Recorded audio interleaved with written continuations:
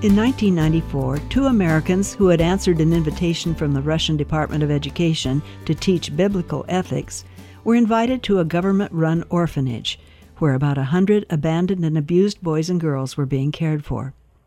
It was Christmas, so the Americans gathered the children together to tell them the story of the first Christmas.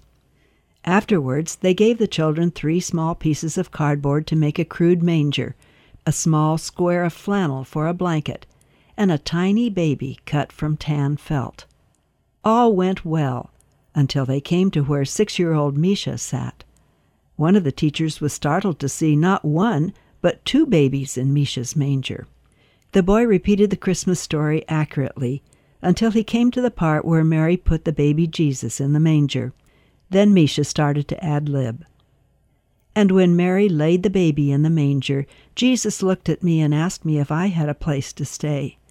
I told him, I have no mama and papa, so I don't have any place to stay. Then Jesus told me I could stay with him. But I told him I couldn't because I didn't have a gift to give him like everybody else did. But I wanted to stay with Jesus so much.